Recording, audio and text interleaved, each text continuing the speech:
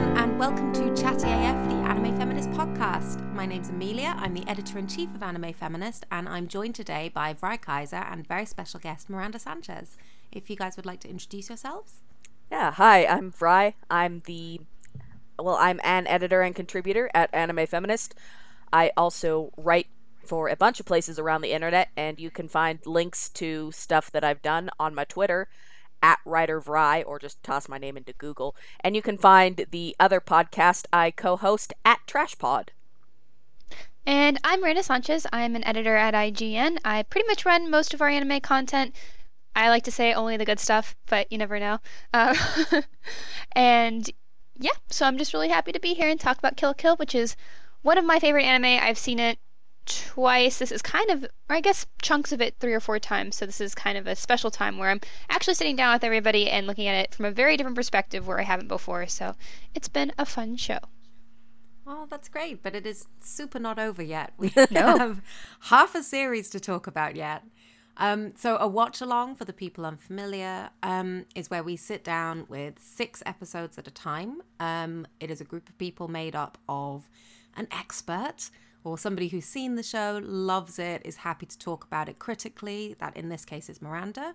And then 2 people who haven't seen it before, or in this case, like Vry hasn't seen it in completion. I think you saw a bit of the beginning and you've seen a bit of the end, but not a lot in between.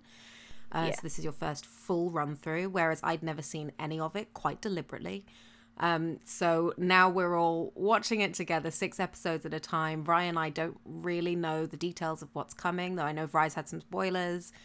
And just critiquing it from a feminist perspective, which I think shows like Kill la Kill are actually more enjoyable for me to watch that way, I think, than just sitting down watching it. I'm not sure I would have made it through, actually, just as a viewer. In fact, I know I definitely wouldn't have made it through. So this is making it more enjoyable for me, too. You're both very sweet. I do want to know who the prospective listener is that's picking this up 3 episodes into the watch-along. You never know. Maybe there's like one episode in this bunch that they wanted to hear about specifically. It's true. This is where all the big plot twists are. I mean, I don't know if they're all in here because I don't know what's coming, but certainly... I mean, this is the last spoiler I knew. Oh, okay, great. Yeah, this... it got to a point where I was thinking, Kill la Kill really picks up in episode 17. And so, so the last couple of episodes actually weren't a real chore for me to watch, which was nice. Good. And I had this with Berserk as well when we did the watch along for that, where it hit a point around episode 13, 14 where I was like, oh no, I'm really enjoying this now. And Kill la Kill just took a bit longer. I don't know if it's going to last, but I really got a lot out of these episodes. I think shifted the series a bit for me. Some might say that's called Stockholm Syndrome. Yeah, what was your experience with these 6 compared to the previous 6 or 12? If I may walk you through my experience with these just a little bit, it started with Nui, which is a bad sign. That's a bad thing that I don't enjoy. But then it got into the Kansai arc, which I was having a really good time with, and I was getting into it, and I was thinking, this is fun. I'm spending time with all the characters I really like, and they're doing the fun, stupid gimmicks, which I also really like, and there is good fight choreography, which I like. So it was all the things that I had previously enjoyed about Kill la Kill, and the Satsuki Ryuko fight is really prettily animated, and that was fun.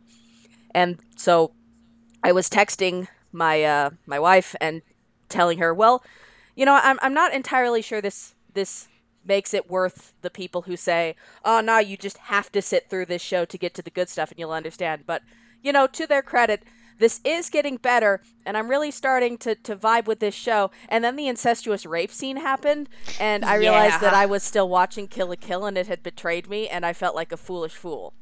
Let's talk about that. The mother, you're talking about the bath scene, right? Yes. Yeah, the ritual purification scene. Right, that's for people who have watched the show before, specifically in episode 16.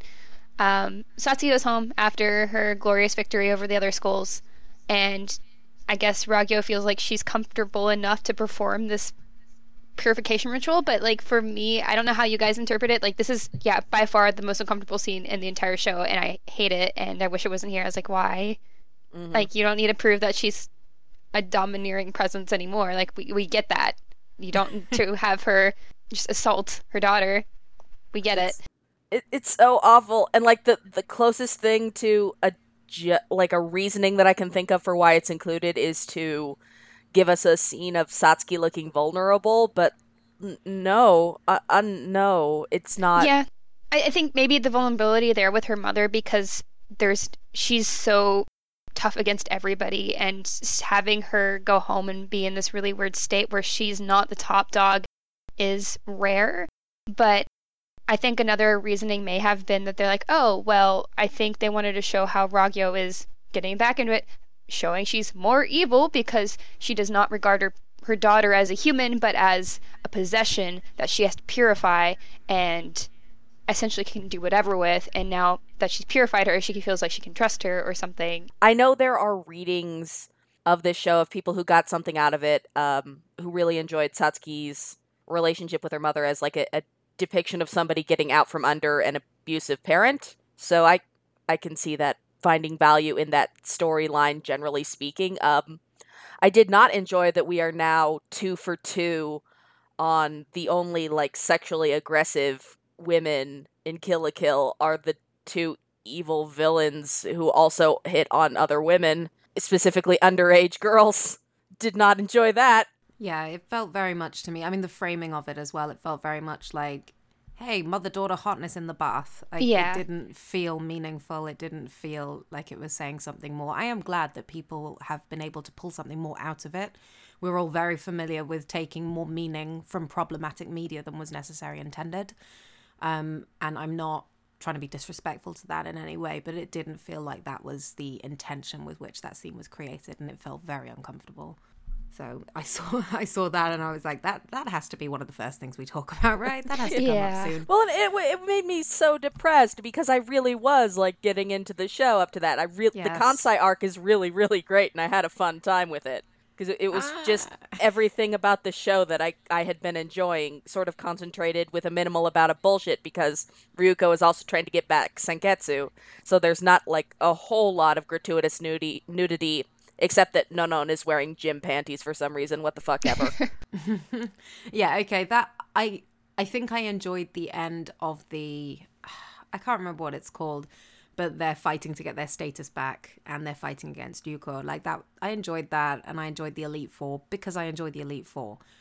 The Kansai arc didn't really do much for me, I think. It was so dumb in the best way. Right, sorry. Yeah, you had some things to say about that though with the factions. Yeah, no, I think it's like I've brought up, I think, in both the previous watch-alongs, and I will come back to this a little bit later, I think, in a different way, but in the element of, oh, this show is dumb, but it's saying a thing in a way that is also concurrent with its dumbness. The money is power scene is so completely lacking in tact or subtlety in a way that I kind of respect.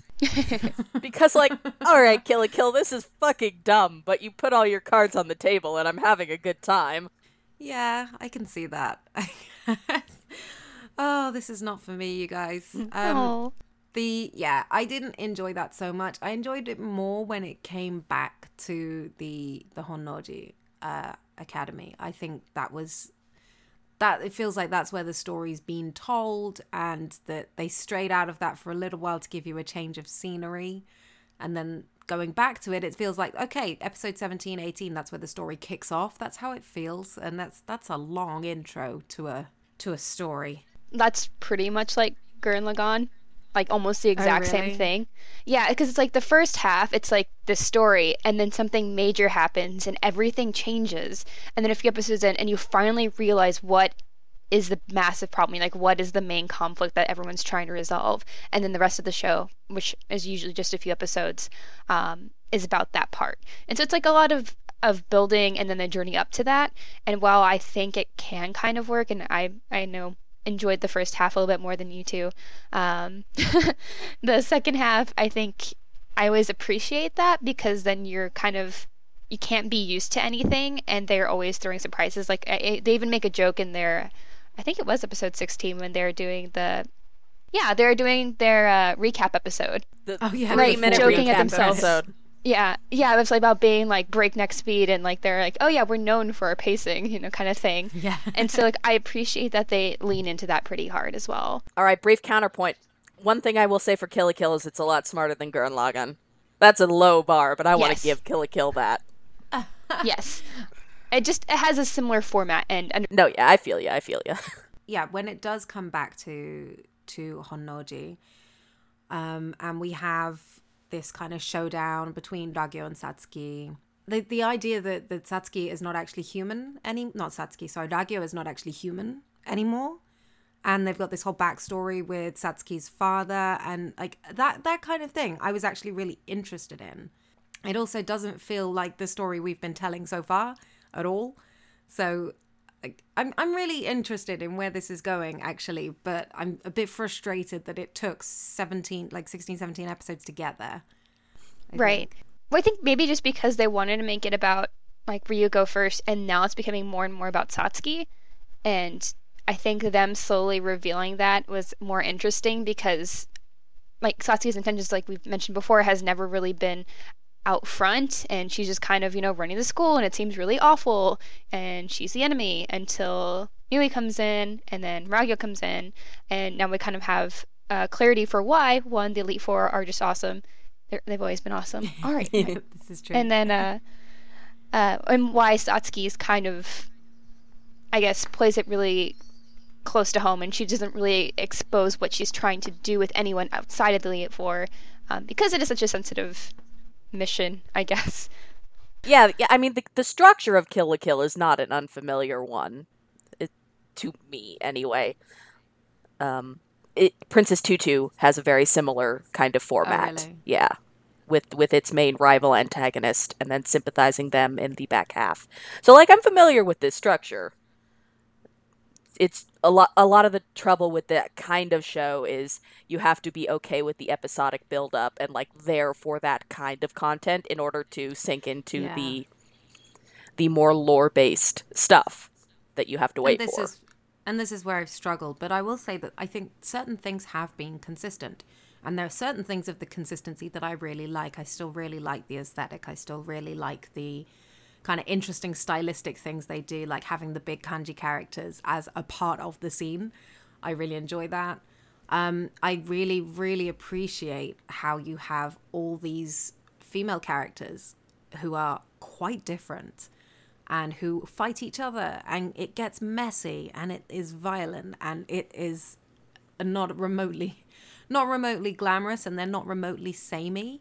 And I think that's something that I really respect and I really like about a series. But every time Junketsu or Senketsu shows up, I'm like, nope, I cannot get over this. I cannot get over these fan service outfits. I'm 18 episodes in now, and every time they show up, it puts me on edge, and I hate it. Oh no, I'm just ranting. I just hate it so much. And it frustrates me that the expectation is that you should stop caring and it should stop bothering you, because by this point the qualities of the show have made themselves known, and if you're a real connoisseur, if you're a real critic, you should be able to look past this thing, and I can't, and I don't feel why I should. I don't think that's fair. It's frustrating, and I don't feel like it has given me enough to justify not being bothered by it. Yeah, I think there is an important distinction to be made that this is going to be such a not all Kill la Kill fans, because I'm sure there are a lot of fans who are like Miranda who just enjoy this thing and are completely open and aware of the issues it has. But I have had some run-ins with the fandom over the year, and indeed during this watch along. And I think right now we need to draw a distinction between a show that is feminist and a show that has interesting female characters. Yes. That's very important. It's like maybe there are things that could be feminist, but then they don't play out that way, so it's not. And just, having great female characters does not make it a feminist show or feminist project. I really like Satsuki and Nonon and Ryuko and Mako. I think they're all delightful, but I don't think this show is feminist. I really don't.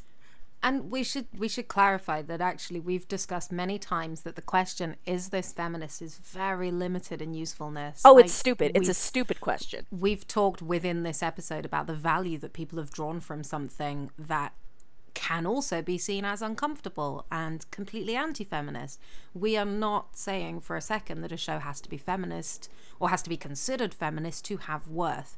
And I think that's where the frustration lies. I mean, I know Caitlin's talked about this before. She has this great talk about the problem of the question, is this feminist? And in it, she says something like there are only actually 3 or 4 anime that she thinks could be considered truly feminist for the reasons she gives. It's on her site, Heroine Problem, heroine with an E, should you wish to look it up. So we're not saying that not fitting into that upper echelon of 3 or 4 anime means that it's entirely without worth, or that it's not enjoyable, or that it's not valuable to feminists. But the problem comes when people say, I believe it has worth, therefore it must be feminist. Right. And I know that's an attitude that you have come up against fairly recently, I think. I'm dying. I'm dying, and this show's fandom is killing me. Oh. Yeah. I mean, I've come up against it too. The amount of people, I'm in this watch along because nobody expected me to enjoy it. Basically, that's why I'm a part of this show. Is people would say to me, "You should watch Kill la Kill. If you can just get over the fan service, you'll really enjoy it. It's really feminist." I hate that This is so much. Right. It's like you can't just say get over a part that is obviously prevalent throughout the entire series that is going to make somebody uncomfortable. It's like you can't say that. And yet people do. And this is many people, and this is well-meaning people, and this is people who share my politics. This is people who understand my tastes in anime. At the same time, if these people enjoy Kill la Kill, they will say to me, you should watch it, you can enjoy it too. And it's like, yeah, in theory, I probably could enjoy it if I were a different person who doesn't value lack of fan service as highly as I do. And I'm being really specific here. Like, I hate the objectification of bodies, and that includes male bodies. I haven't even seen Free all the way through. I don't enjoy it. So that's not Free. I feel pretty nonplussed about Free in general, but I don't enjoy seeing bodies objectified at all. Any gender, any bodies. So this was never going to be for me. But there are people who insisted that it would be for me because it is feminist, because they found worth in it, therefore it is feminist. Yeah. And I'm really glad that we're doing this watch along so we can have a nuanced discussion about it, and that I'll be in a stronger position to have that conversation with people going forward, where I can say, well, actually, I did watch it all the way through. Let's have this discussion. Right. I wanted to talk actually this go around about fandom nostalgia, because I think it's really prevalent with Kill la Kill, because I think this series hit a lot of people in middle school or high school where, your emotions are very intense. Middle school? Seriously? Yeah. Oh my God. Yeah, like your emotions are intense. You're really able to zero in on elements of a series that speak to you and do that thing where you kind of block out the other shit. And then you get older and you really strongly connect the good parts of that show that spoke to you with these strong emotions, and you don't really remember the other parts so clearly. And also you maybe get defensive, and that kind of makes you an asshole. And also you maybe haven't revisited this series or can't take the nostalgia goggles off, because that's an exercise that takes practice. And I don't mean this in a way that's like Kill la Kill fans are dumb and stupid, because it's not about any one particular fandom. Like, for instance, I was super into Death Note in high school, and I still have an unaccountable fondness for that series, even though it's a misogynistic piece of trash that's really, really poorly plotted in the second half. Or like, I have a fondness for Gundam 00 because literally 2 characters were super important to a very specific time in my life. So, and that is also a series that's poorly plotted and full of terrible gender roles, and I couldn't in good conscience recommend it to anybody, but it's kind of important to me. So, like, everybody has these shows, but the important part is being able to take off the nostalgia goggles and be honest with yourself about why this speaks to you and how that relates to how you converse about it with other people. Right. I don't even think you need to take the goggles off. I think it's totally okay to say this is a show that I can't have these conversations about. I have a few shows or series like that where I'm like, I'm sorry, it's important to me, and therefore I do not want to think about it critically. That's fine. I think make that choice. Right. Also, a problem there too is that people I guess, relate their identity so much now with what they consume and what they consider to be like their favorite things. And so when you insult those favorite things or have a problem with those favorite things, then you're suddenly insulting them, which is not the case ever. And I mean, I encounter this like constantly with my job. It's like, well, I say this thing is not great. Well, they're like, well, you're awful and like you hate this thing. And I'm like, no, I just said I did not like a part of this thing. And people just take it so personally, and that's the hard part about a lot of, I guess, people that participate in quote unquote the fandom, right? And I see that more often than not with that. And it's like, this is not about you. This is about Right, the it's thing. not about you. I have shows like that now. Now! In the year of our Lord 2018. I will fight you in a parking lot if you have bad things to say about Oscar, but it's okay. Yeah, I think that's it. One thing we're trying to achieve with Anime Feminist is providing examples of holding these conversations in a way that is respectful but critical. Right. Those are hard to find. And it's really important to have them, and it's really important for fans, especially marginalized fans, which is who we try to cater our content to have those spaces to talk about, I love this and therefore I feel this way about it, or I have this particular intersection in my identity and as a result I drew this meaning from this show which is otherwise considered hugely problematic. All these kinds of approaches to conversation and criticism around media, it's really important to me that we make a space where those conversations can be held. I love that this podcast is one of them. The Twitter commentary around it, I think actually through the AniFem Twitter, people have been giving us really good feedback. They've been really positive about it, and I hope that continues. But I know that just on a personal level, like I've stopped talking about Kill la Kill for the moment because I want to avoid spoilers. Right. But when I do start talking about it again, it'll be interesting to see if people try to change my mind even once I've seen the series all the way through. Excuse me, you didn't watch it implausible. You weren't interrogating the text from the right perspective. I mean, I can see that happening though, can't you? Yes. So I really want us to normalize the idea that you don't have to like something to acknowledge its value, I guess. Yes. Yeah. Like, I don't, kind of bring it back to video games for a second, I don't love The Last of Us like the rest of the games industry. I have a lot of problems with it, but I appreciate why people enjoy it and what they find valuable about it. Like, there's so many things. It's like, I see why, and I don't agree for my personally, but critically I can understand what points are valuable to people, or just like even as a person I see what points are valuable to people. But that's really important to do, and it's important to also like recognize that people can have issues with things you love. So right. Well, and this is not a tangent we can go down, but as an English major, I'm entirely salty all of the time forever that English classes for high school students teach new criticism, which kind of it imparts to you that there's one right way to read a text, as opposed to every other school of literary criticism that came after and is far more valuable, and I'm so mad about it. You're mad about things, right? Like, I know, the world is shocked. That's so out of character. There are multiple ways to read a text, and those things can stand by one another, and it's okay. It's okay. Yeah. And I think Kill la Kill is a good text for that. At the same time, while we are looking at it critically, I know, Vry, you wanted to talk a bit about the intersectionality or lack thereof of Kill la Kill. I think that's really important. So, in the last watch along, I mentioned that I kind of had this concern that, Nudist Beach is most prominent members are dudes, and then Ragyo appears to be the big bad with her, henchwoman, sociopath, God, I hate her, Nui. And that's not like a great dynamic for your good versus evil conversation. That's worse here. Ragyo does indeed appear to be the worst and most awful villain. And like Nudist Beach is clearly a flawed organization, but they're also there to support the heroes and be on the side-ish of right, while Ragyo is the big bad who has lost touch with her humanity.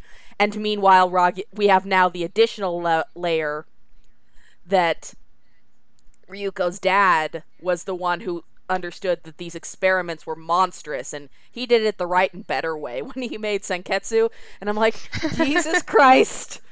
It's Jesus like, Christ, the gender monsters, dynamics. create another monster, but I made the right one.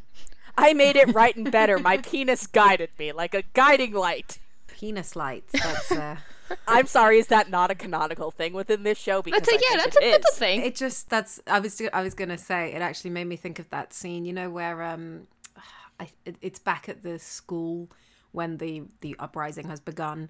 When the guy, what's his name, Mikisugi, is it? The teacher. Discount And he Sion? shows Oh no, up- that guy. Yeah, he is. And he shows up butt first in his robot, and he's got this like piece of mechanical equipment where you would imagine his penis might be, and it's like waggling at Ryuko as he's talking to her. It was just I get the ridiculousness that with which human bodies are treated in Kill la Kill is not just women. I do understand that, but that moment was so off-putting. Do you know the moment I mean? Yes, Yes. I do. The DTR. Okay, excellent. Just making sure it didn't just stick with me. Yeah. That would be unfair. Oh, I also shout out to the fact that last watch along, I mentioned that I would love to see some gender play of any kind with the uniforms or presentation, and that does briefly happen here with the sociopathic villain character in that first episode where Nui disguises herself as the journalist for a while. Thanks. Yeah. Thanks, I hate it. I hate everything she represents. Yeah, anytime she's on screen, she's like, stop. Also, Go away. like, Cut her also, out.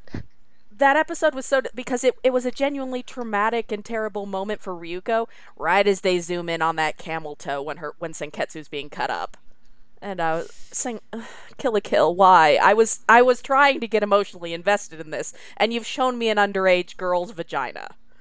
Why have you done this? I mean, they keep doing that. The Junketsu transformation in particular is awful for that. Yeah, it's weird how when Ragyo puts on Junketsu, her transformation sequence is less explicit. That's really weird and random. Yeah, I thought that. I'm not sure if it's because it's Kamui Junketsu, but either way, why would you not go there with the adult? Right. Like the one person that would be at least somewhat acceptable. It's like, please. Right, like- I was gonna say. I have a way higher tolerance for stupid fan service when it's of adults. Like Yeah. my bar goes up exponentially for that stuff. But speaking of intersectionality, and the gender politics of, who controls what, who is in power, I think I do genuinely think this is accidental, like one of those things where it's an unconscious bias.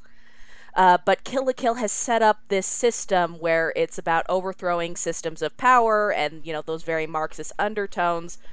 But it's also, once again, set up fashion as this thing that's women oppressing other women like they do.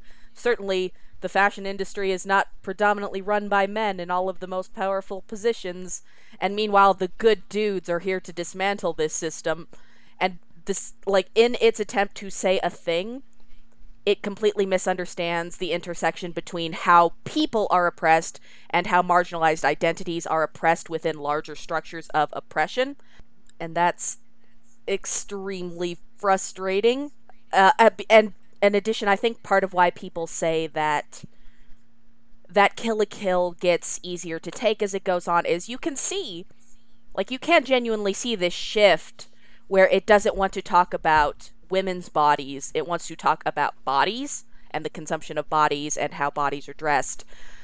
But the thing is, Kill la Kill, you spent your entire first half talking very specifically about how women's bodies, like cis women's bodies, because God help us, Trigger doesn't know anything else, are consumed and seen and taken advantage of with all these elements of sexual menace. And no, I'm not going to forget that was like a foundational part of your metaphor, even though you've decided you want to go and do something else now. You introduced these things and then did not deal with them because they weren't actually part of the larger metaphor that you wanted to address. And I kind of resent that because it tapped into a deep thing for shock value and then didn't actually think about it. How did you feel about the way they did present their theme in the end? About how the life fibers are aliens and they've come down, and but the idea that it's essentially clothes maketh the man, right? They've taken that to these kind of sci-fi extremes, that clothes made humans. Yeah, I mean, like in general, removing it from the metaphor themes briefly, just very surface level, it's the kind of incredible stupidity that I can kind of respect. Like, I think I took a screenshot at one point during that episode and was like, I think this show might be stupid. Yeah, it was. It's a message that I particularly like, actually, and it's one that I think Princess Jellyfish has probably covered in the way that I like the most to date. The idea that clothes are a source of power, that they do affect how you present yourself, how even like how you identify. I've certainly experienced the power of putting on different clothes than usual, and it does make me feel different, it makes me behave differently, and so on. And I feel like that is something there's actually relatability within that theme for a lot of people. Yeah, and sorry, go ahead. Oh, sorry. No, that's an intensely powerful theme to play with, is the thing. Like, exactly. Like, you know, something like Wandering Sun, the trans anime, capital letters, is so much about clothing and how clothing affects presentation and perception. Like, these are powerful themes that Kill la Kill has the potential to use, and kind of does in the most pedestrian way possible. Yeah, I mean, that's I'm viewing it slightly differently in that watching this show has been quite difficult for me. It's been challenging. I've been struggling with it, and I appreciate the fact that there is this theme that I can potentially get something out of. As you say, they're kind of taking it to the most ridiculous extremes they can, and they're approaching it in a way that's not it doesn't feel insightful, I guess. It doesn't feel like I'm learning anything of value from it, or I'm taking much of value from it, but I do at least appreciate that it's a theme that I can enjoy being explored even at that level, if that makes sense. It's kind of reminiscent of Harry Potter to me, where like Harry Potter, it's not exactly the same, but the general obviously it's not exactly the same, but the fact kill like Harry Potter, huh?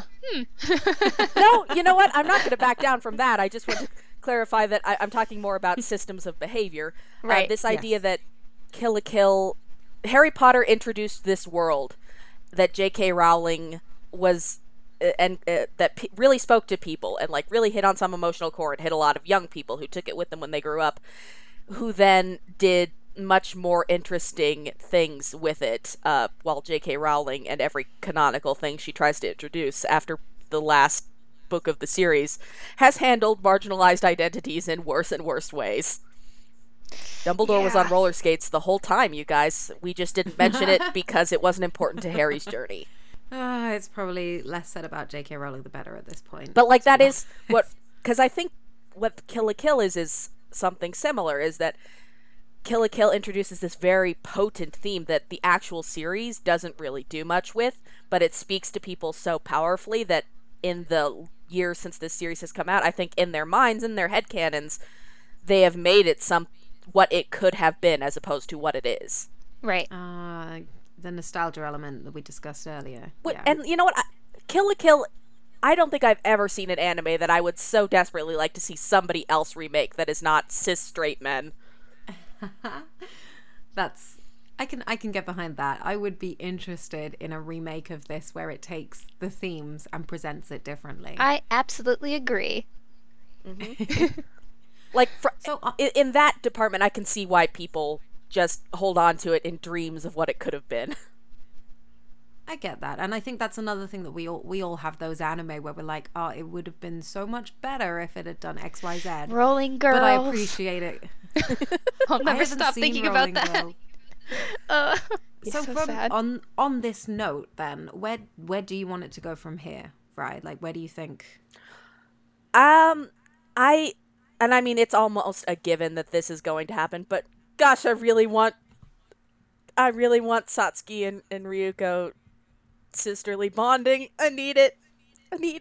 It feels like they're closer at the moment, and I really like that. I really enjoy that. Yeah, that was the last good, the last big twist I knew was that Satsuki and Ryuko were related. Yeah.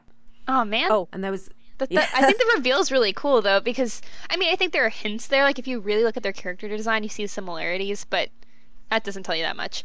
I think it was smart of them to do that reveal in that same episode Because Very like much. they're obviously like, let's talk about this thing. You have a missing sister who's probably dead, but she's not dead. She's probably not dead. Oh, surprise. It's Ryuko.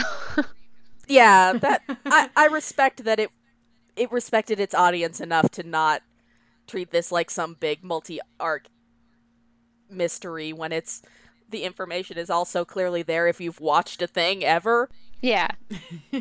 but it's still a really good reveal. I had this moment where she pulls Ryuko's heart from her chest, and I had this moment of, oh no! And it was really satisfying that happened. I guess I always appreciate a good twist in a show and a good reveal, and I did really enjoy that. The body horror in these episodes was kind of on point, and I am always about quality body horror.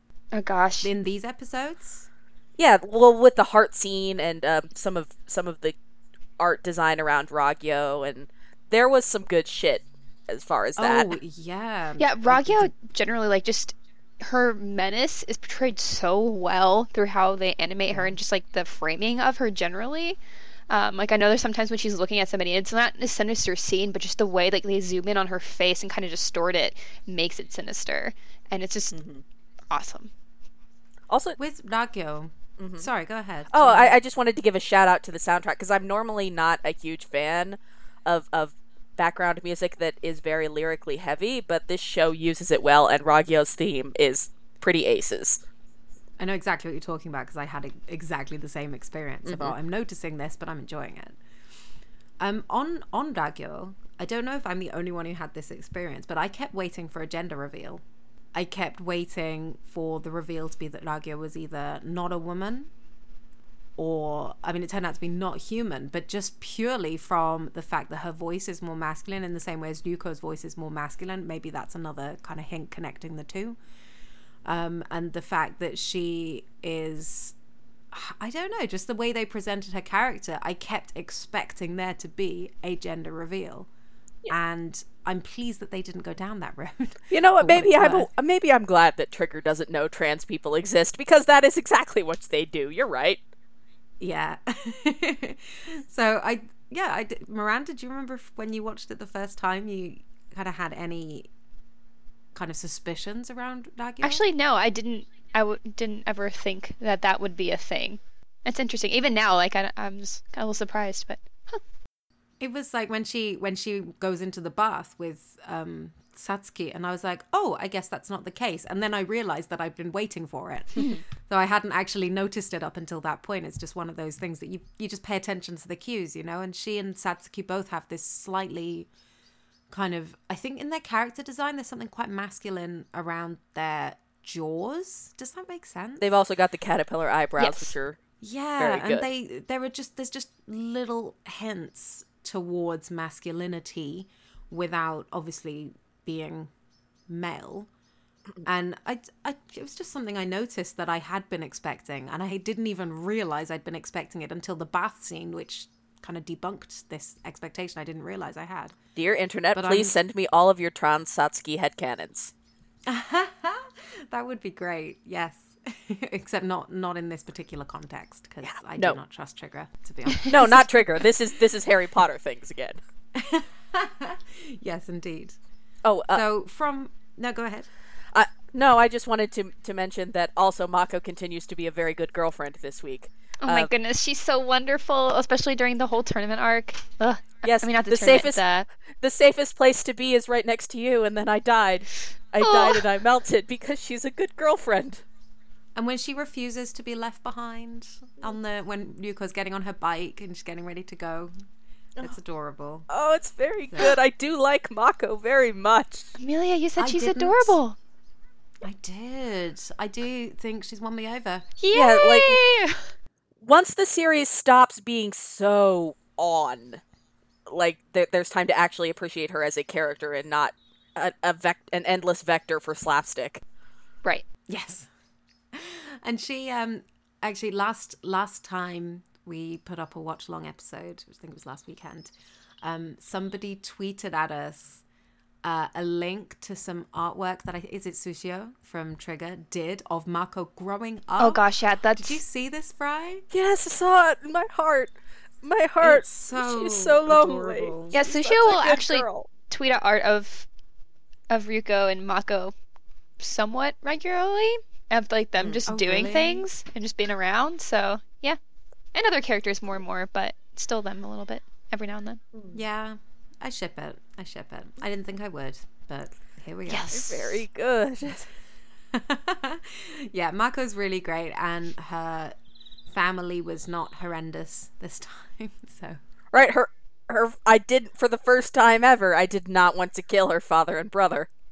indeed, yeah. And although when he showed up, I did actually notice that he was naked before the mother commented. I was like, is that just like really visible through his trousers? Right. It was very uncomfortable. I haven't seen I had Dragon Ball flashbacks like, whoa. Yes, I exactly. think that's the last time I've seen just naked kid penis. Naked kid penis. Oh, Kill la Kill. Didn't need that either, Kill a Kill. Nope. So, sisterly bonding aside, what else would you like to see happen? Um, We're now in the final stretch. Last 6 episodes. What do you want to get out of this? More body horror and more girlfriends. That's really all I want. That's not a bad combination, to be fair. Those are my favorite things. I think the body horror, I completely agree with you. The body horror they've done has been great. Though I did think that being decapitated would actually kill Nagyo, and then it didn't, and I was like, that's really creepy. It was great though. It was so well done, and I don't think anything beats Ryuko being taken over by Senketsu. I think that's a was- stellar design. That is a Devilman was- design. It was so good, but they are referring back to this, and they're not shying away from the ugliness of their series, and I really do appreciate that. They're not shying away at all from making this as violent and messy as it should be. They're not glamorizing them, it just makes the visual framing when they do kind of frame them for titillation. It just makes that all the more uncomfortable because we know they don't have to. Like they're not. That's not what this show is. It's almost so it takes like these. feels sometimes like they have a box. It's like fan service. Did we check it today? Yes. And then they just have to make sure it's in every episode or some form, and it's irritating for sure because you can tell when it's like this doesn't. I mean, of course it doesn't need either because it's fan service, but there are specific points where it especially does not need to be framed in a certain way, and it just Yeah. feels like they're consciously making sure this thing happens every time. Yeah, where it's actually jarring. Yes. To go from one mode to another. If they're in the middle of a fight to the death and like stop for a transformation sequence with flapping breasts, like that's And it's it's my eyes roll so hard because, like, you know, normally a show with a lot of transformations will have a shortened animation. No, Kill la Kill just speeds the animation up. yes, that's true. That's true. And they've stopped actually doing the full transformation for the Elite Four, I think. Right. So now they just go straight into their costumes, which, you know, as far as Non-On's concerned, I'm kind of grateful for that. But it's not quite equitable. More Elite, also I more don't- Elite 4. More good More Elite friends. Four is always good. And I really like their friendship, actually, between the 4 of them and Satsuki. Now I know what she was working towards this whole time. And their loyalty to her and the way that they have kind of been strengthened over the course of the series. Like, that's an arc I really enjoy. I kind of feel like a lot of other stuff hasn't been necessary around that.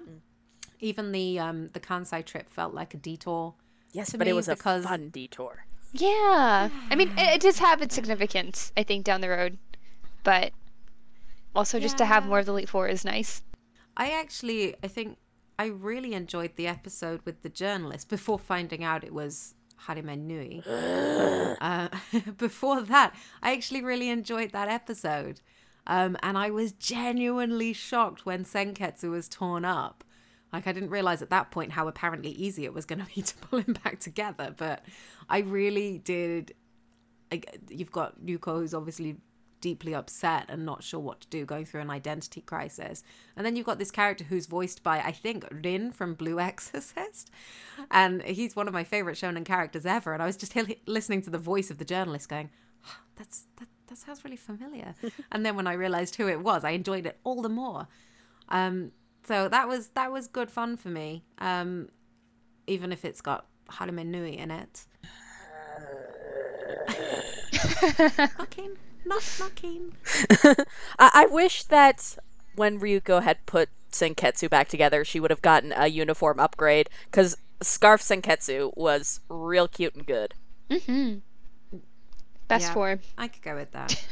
And Ryuko hasn't really had any kind of uniform upgrade, has she? She's like, Senketsu can do more things, but the actual appearance hasn't changed, which I think is quite unusual. Oh, that reminds me, there's one more thing I wanted to talk about. God damn it, I'd almost put it out of my mind. Go on. The one of the few chorus sequences that Mako has during the section when they're at Nudist Beach deciding what to do, and they have that long conversation about maidens and yes, and I wanted to die. What a maiden does with her naked body. And it's basically saying that if you are a maiden, you only get naked for the person that you're truly in love with. Right. Which initially I took as like super gay between Mako and Ryuko. I thought Mako was being like possessive in a really unusual format. But it became a lot less charming very quickly. Well, and like Mako is always at least a little bit ridiculous, but she's also the fool character in a Shakespearean sense where she speaks truth to power, and it's just so weird to contrast that in this back half when we're getting into the part of these are the themes the show really wants to talk about, in contrast to, Satsuki's speech in the early going about Junketsu and how she's not ashamed if it gets her what she wants. And now we've got this, and I'm dying.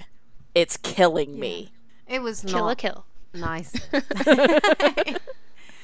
Indeed. And yeah, I didn't enjoy that at all.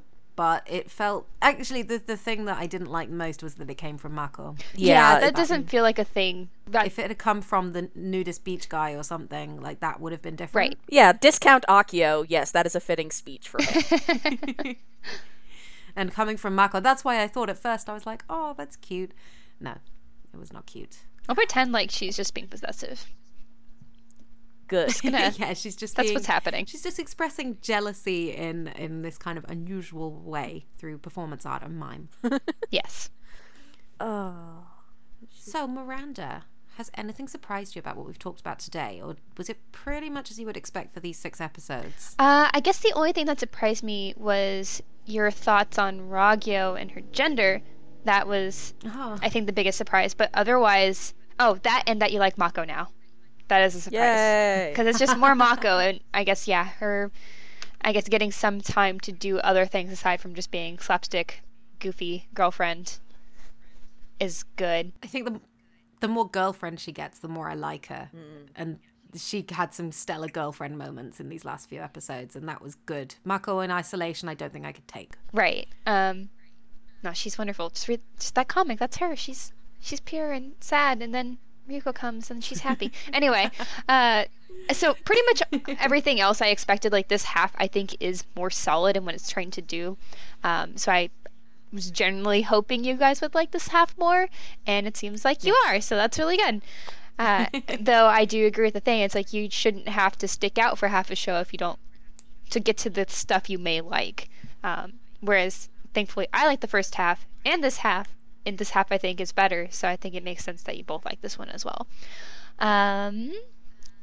Yeah, that's about it.